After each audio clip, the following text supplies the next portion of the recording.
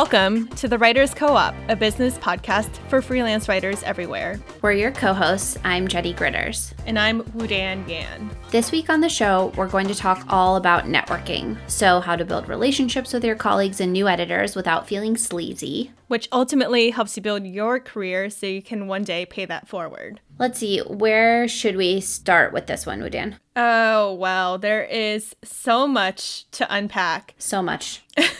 Yes. First of all, I just want to say that I think networking, which from now on out, I will try and refer to as relationship building as much as possible. I think this is the most important soft skill you'll need to build a robust freelance business. Absolutely agree. I was talking about that today with multiple coaching clients, that relationship building is the key to finding work and building a sustainable business. For sure. So I think we should start this episode the same way we start most other episodes, and that's with story time. Yep, I agree. All the stories.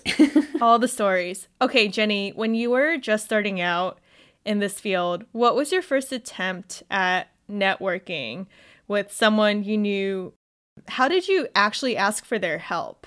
So when I was in college, we had a pretty intensive career services program, and they kind of trained us to reach out to all the alumni who were working in the fields that we were interested in. So when I was a junior and senior in undergrad, I did a lot of sending cold emails to people, asking them to chat on the phone for 30 minutes or so, and it actually worked most of the time. So it gave me a lot of information about potential career paths. I don't think it led to jobs at that point, but at the time I was trying to decide if I wanted to be a teacher or a therapist or maybe a writer, and it gave me a lot of guidance. So I'm still actually a really big fan of informational interviewing, which I define as just talking to people about their career paths, especially when you're at a point in your life when you might want to make a shift. So talking to people about what worked for them and why can be super lucrative. I did that after I was laid off. But I'm trying to think. I think the first specific networking attempt that actually led to work happened to me after graduate school.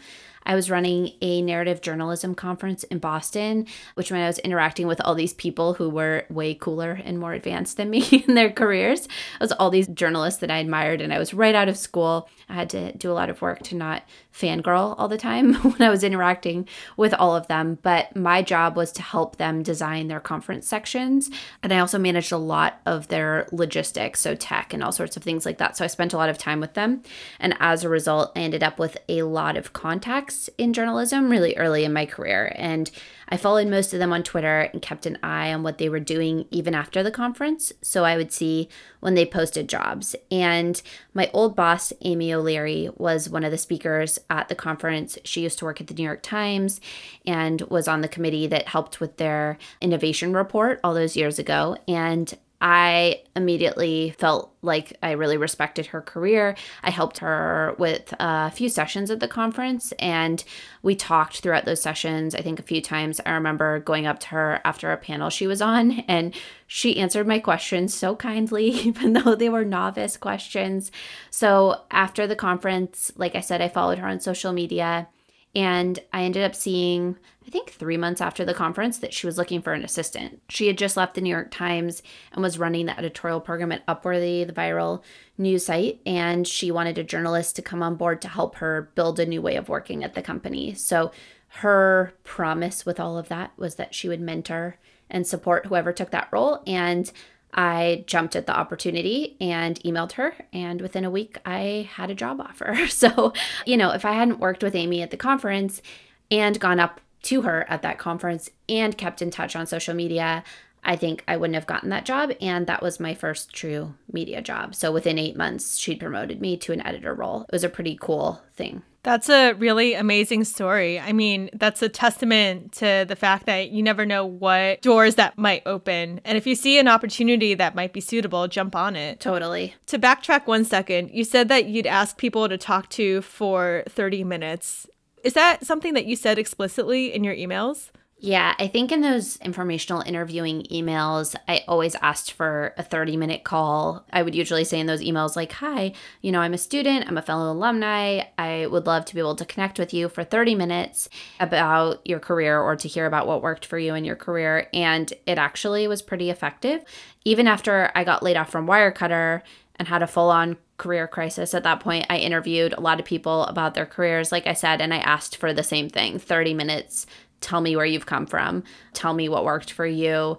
I also actually set up my interviews for stories I'm reporting in the same way. So I guess it's a proven strategy to be very direct about what you're asking about. So let's flip this around. Woo-Dan, what about you? What networking opportunities come to mind when you think about the beginning of your career? Yeah, when I think about that part of my life and journalistic career, I feel like I owe all of what has happened to Brooke Burrell. When I was just starting to really entertain the idea of leaving graduate school to pursue journalism, but didn't want to go to a master's program. That was around the same time I learned that a friend of mine from college mentioned that she had interned at Popular Science for a summer. And first of all, I had no idea that she did that. I thought that was awesome. And she immediately was like, oh, you should talk to Brooke. I'll put you in touch. I actually looked up my email to Brooke in advance of recording this episode. This is what I actually said. I said, my name is Woo-Dan, and we've met twice briefly at the Story Collider events. Last time I was there with our mutual contact. I'm currently a grad student at Sloan Kettering in their cancer biology program, and will be leaving in about 2 months after I complete my master's. I'm quite interested in pursuing science writing and was wondering what advice you might have on pursuing it from a more unconventional route. In other words, not going to journalism school. A few months ago, I started a blog with the intention of making novel, exciting findings in the life sciences more understandable to the general public. I heard you're editing your book now, so I can imagine the next few weeks to be quite busy for you. But if you're interested in talking over the phone or Skype, or meeting up in person over coffee after that, I'd appreciate it greatly. Please let me know what would work best, and I look forward to hearing from you. So Brooke got back to me, and we actually got wine and cheese in Lower Manhattan, and it was so incredibly eye-opening and helpful. And I would say over the years, we've been able to maintain that relationship when we see each other at conferences. And she's also introduced me to tons of people who have needed fact-checking help. I love that story. I think it's so similar to my experience with Amy, too, where Amy is one of those people who's really interested in helping other women kind of come up in media. So she also introduced me to so many great people. I think finding someone like that is really invaluable. My other mentor, Mark Kramer, is the same way. So he ran that journalism conference in Boston, and he was a pretty tireless advocate for me during my early career. Anyone he knew, I pretty much knew by proxy. I'm curious, Woo-Dan, we get a lot of these "can you give me advice" emails now that we're further along in your career or our careers, but tell me about that original email to Brooke. Like, why do you think it worked? I think it worked because of a few things. It pointed to a personal connection, our mutual contact. I specified what I was looking for. And by mentioning her whole book situation, I think that showed that I was mindful of her time. Totally. I think in our experience, those feel like really good ingredients to have in that email or Twitter or DM or what have you, whenever you're reaching out to someone who you don't really know. For sure. And I think we both pointed to examples of networking done right, or networking that's on the better end of what people would see. I wonder if it would also be valuable too to talk about some examples of what not to do. Yes, for sure. Why don't you go first? Oh, goodness. Okay. Over the years, like you said, Jenny, I've gotten lots of requests from strangers. And I feel like we should make this clear on relationship building. We're not talking about asking our friends for help. I think that's entirely different. I'm talking about making relationships with strangers where people approach you and you don't know them. Some of the requests I get have been to, quote, pick your brain about freelancing.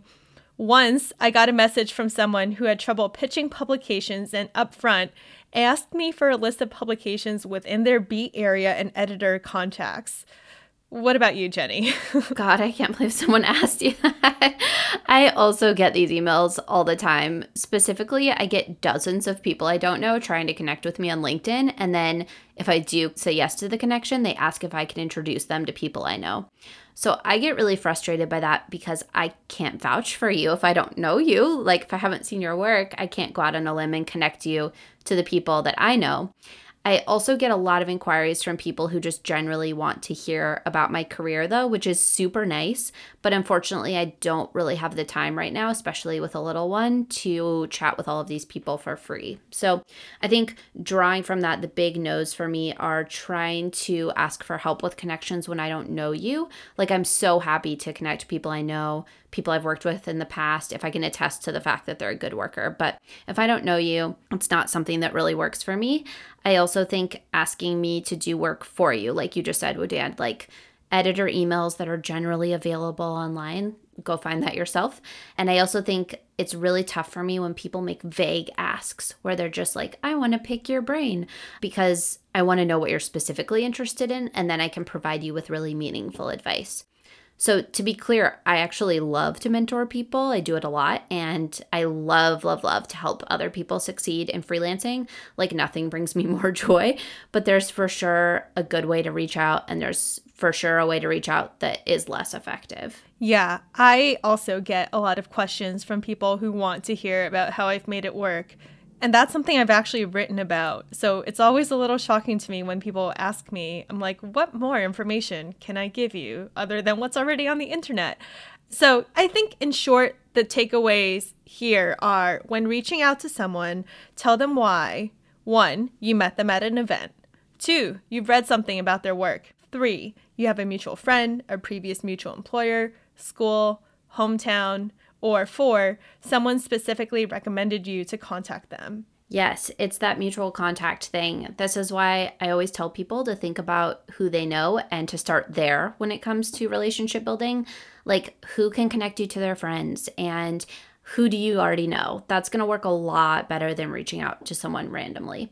And then I think in that first message, you can explain also what it is that you're hoping to get out of the conversation. Like Woodan said, a lot of this information already exists online. So what specifically can I help you with? I want to be able to specifically help you with a certain question or a certain issue that you're facing. I will say, now that I think both of us get so many requests, one of my baseline requirements is, do I want to be friends with this person? Can I see myself just getting a beer with them and talking shop or about life? Yes, I think it's super important to remember that all of this is human first, even if you're asking for help.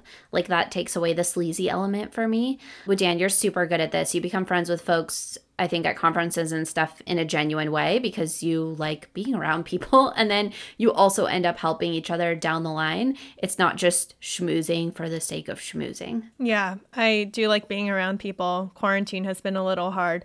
Also, I mean, on that line of schmoozing and just asking for things up front, like, I don't think it's unreasonable to first form a relationship first before and then launching into the bigger asks. I was talking with Karen Ho. She's a former freelancer, but now she's a staffer at Quartz, who basically said, don't ask me for my immigration lawyer's contact information if we've never chatted before. Dear God.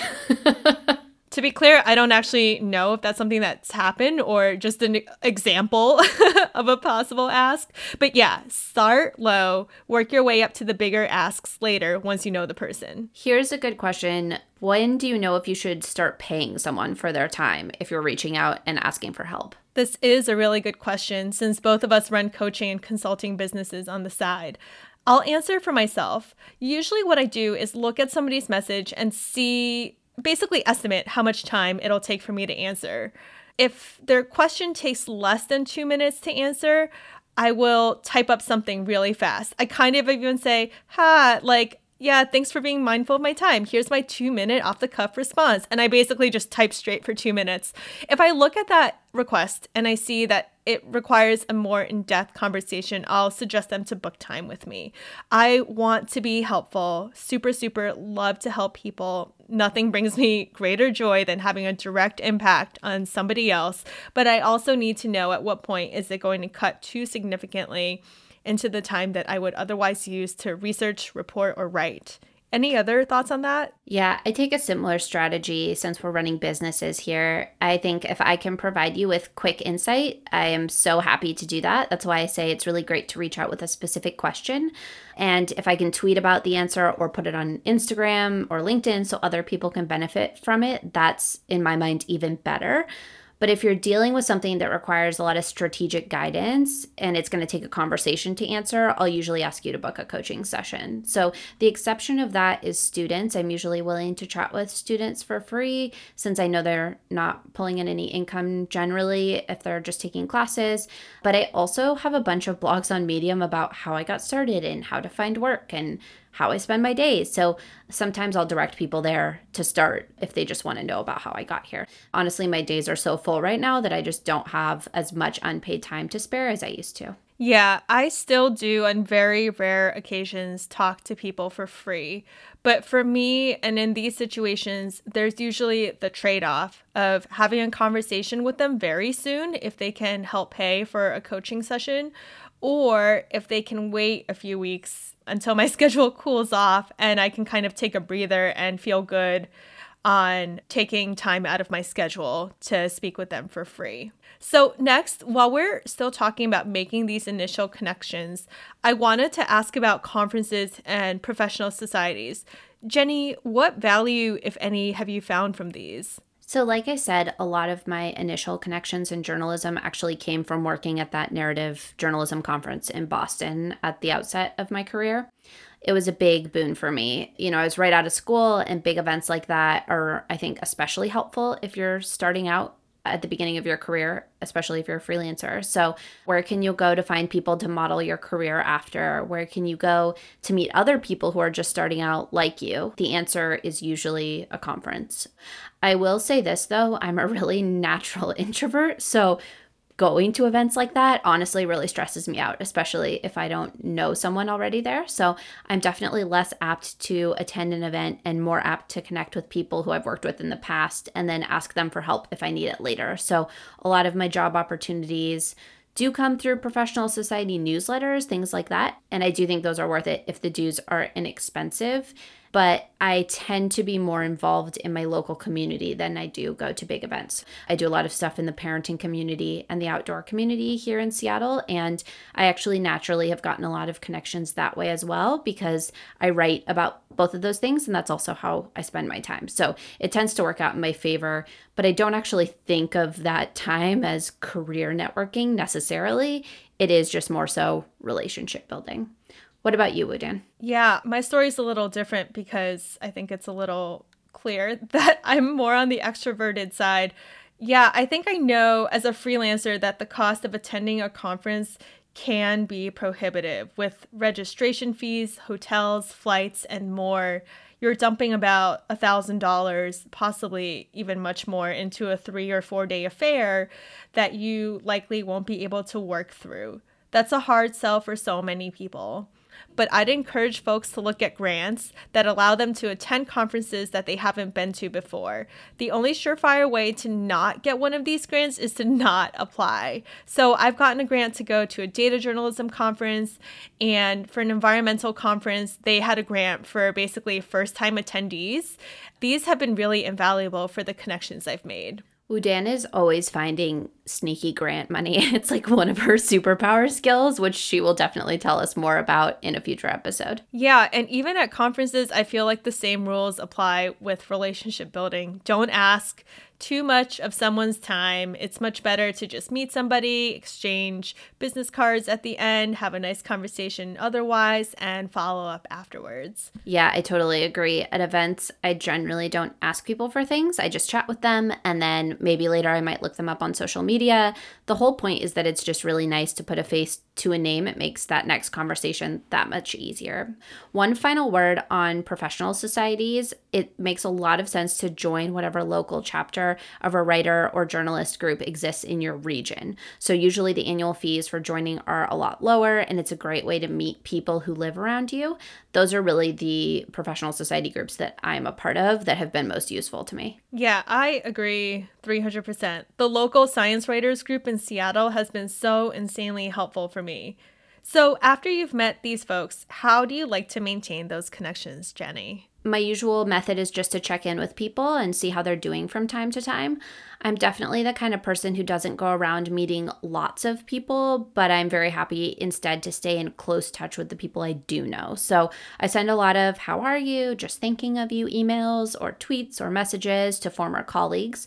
mostly because I'm just genuinely interested in how they're doing because I like them. And I suppose sometimes this leads to more work, but generally it's just nice to have a community of people around me who understands this crazy media landscape that we're working in. I do track LinkedIn a couple of times each week, and when I see that someone has a new job, I might send them a congratulations email. So I also often send job opportunities to friends and colleagues for whom they might be a good fit. I think this is like a very specific to me thing. I love looking up jobs. It's like maybe why I like being a freelancer. So I'm always sending them to people. And I think people actually in turn do the same for me. It's not a sneaky strategy at all, or even a strategy in any way. It's just kind of how I operate in a lot of my friendships. Woo-Dan, what about you? I know you use Twitter super effectively to maintain your connections. Yeah, I feel like Twitter is where all the riffing and dialogue happens. So many editors are quite active. Retweeting, replying, commenting, or even just following someone is pretty helpful and can be a bridge for that first email pitch or informal conversation offline. I feel like Twitter is how I remind editors that I'm still alive since we're mostly all sheltering in place still and can't travel to conferences or meet people. I feel like if my name is showing up in their Twitter feeds consistently, then that'll be an easier sell of like, hey, this is a name that's somewhat familiar to you when I go and pitch them. Yeah, I agree. Getting your name in front of people generally really helps with pitching. Even if you're getting a bunch of no's during pitches, the editor actually gets to know your name and comes to recognize you in their inbox. And I also know that when I was editing at Upworthy, I followed a lot of my steady contributors on social media. So that way I knew what they were up to. I could see if they were sharing the story that they had just written so I could retweet it. And I also handed out assignments that way sometimes. So especially if I liked working with someone, they sort of entered my circle of trust and I would keep track of how they were doing, just like I keep track of how my friends are doing. And I actually still work with some of those people or trade assignments or gig postings or things like that, even though I'm not their editor anymore. So it's definitely worth making connections over social media, I think. Yeah, we get so many questions about like, what's the best way to maintain relationships with an editor? And I still think one of the best ways to do this is just to keep pitching. And I mean, you can do that if you're based in New York City or if you're living halfway across the world or some little mountain town in the West. The more you pitch, the more editors know what you like to write about and are more likely to make an assignment down the road. Totally. And when you get that no, that doesn't mean never pitch again. It just means the story isn't a good fit. So like say that to yourself 10 times over. No doesn't mean never pitch again. I'm currently working with an editor who I love. She actually reached out to me months ago with an assignment that I couldn't take on at the time, but she tried again after that. And I did finally say yes. And since then, I pitch her ideas that she mostly passes on. For the stories that she says yes, I file my stories. She sends me edits. She still asks me if I can take assignments from time to time. I think as a freelancer, having someone say no to a pitch has nothing to do with you. And saying no to an editor doesn't mean that it's the end of the relationship either. Hard agree. So speaking of relationships with editors, and maybe this isn't something that can be done anywhere in the near future thanks to social distancing since we're recording this during COVID, but Woo-Dan, you like to typically ask editors out to coffee. Do you want to say a little bit more about that? Yeah, so before coronavirus hit, and whenever I made a trip to New York City, which I do about maybe 1 or 2 times every year since my folks live outside of the city, I would make a point of meeting editors at publications that I wanted to write for. My emails are always short and sweet, and I always sent them about 2 weeks in advance of my visit. I feel like 2 weeks is the sweet spot because people don't have so much foresight, but they also don't want to be making last-minute plans. My subject line basically says it all. It always says something like, Seattle-based journalist in New York City from date 1 to date 2. Meet for coffee, ? And in the body, I introduce myself, further link to some recent work I've done, and that's about it. It's bold, and I love it. And if you're an All Access member, Woo-Dan is actually going to toss a template of this email into our folder for you to access. So how do editors typically respond to those sorts of emails? I've gotten mostly yeses, and I feel like that's lucky. Maybe I've just found the editors who love to talk to freelancers, who love to meet new writers, who have good ideas. Sometimes I will have emailed someone who's not the best fit to talk to a freelancer, but that person will just give me ideas as to who else at the publication to try. Have those meetings eventually led to assignments for you? It's been a really mixed bag. So sometimes I'll pitch them an idea that I glossed over during our coffee. I actually got my first story in Harper's after I met with an editor there. And a few months ago, that same editor reached out to me for help with a new section she was editing for the magazine. I think with the many other publications, I think at least I've had a chance to get some FaceTime with them. They know how I think. My name will be a little more familiar in their inbox when I do send them a pitch. I think everyone should go listen to Eva Holland's long form podcast where she talks about something really similar. I swear I'm not the only crazy person who cold emails people and asks them to get a coffee or a beer with me. That podcast is so good. She asks editors to drink with her, basically, when she's visiting the places where they live. And I do honestly think that's how a lot of this goes down, just meeting up and chatting about careers and writing and journalism and COVID. And then, you know this person at the end of the meeting, so it's easier to think about how you might work together. That's why it's relationship building. And I think there's a reason it's building, right? There is some effort involved here. And when I've done this sort of work to get to know someone, sometimes I end up writing for the person and sometimes I don't. But it's also really good to just get to know people in all corners of this industry because maybe eventually it'll be a good time to work together. You never know. So we've spent all this time talking about how to build relationships. We're really building up to the crux of it all. Which is, why are these relationships important? Are we going to talk about coronavirus again? Of course we are.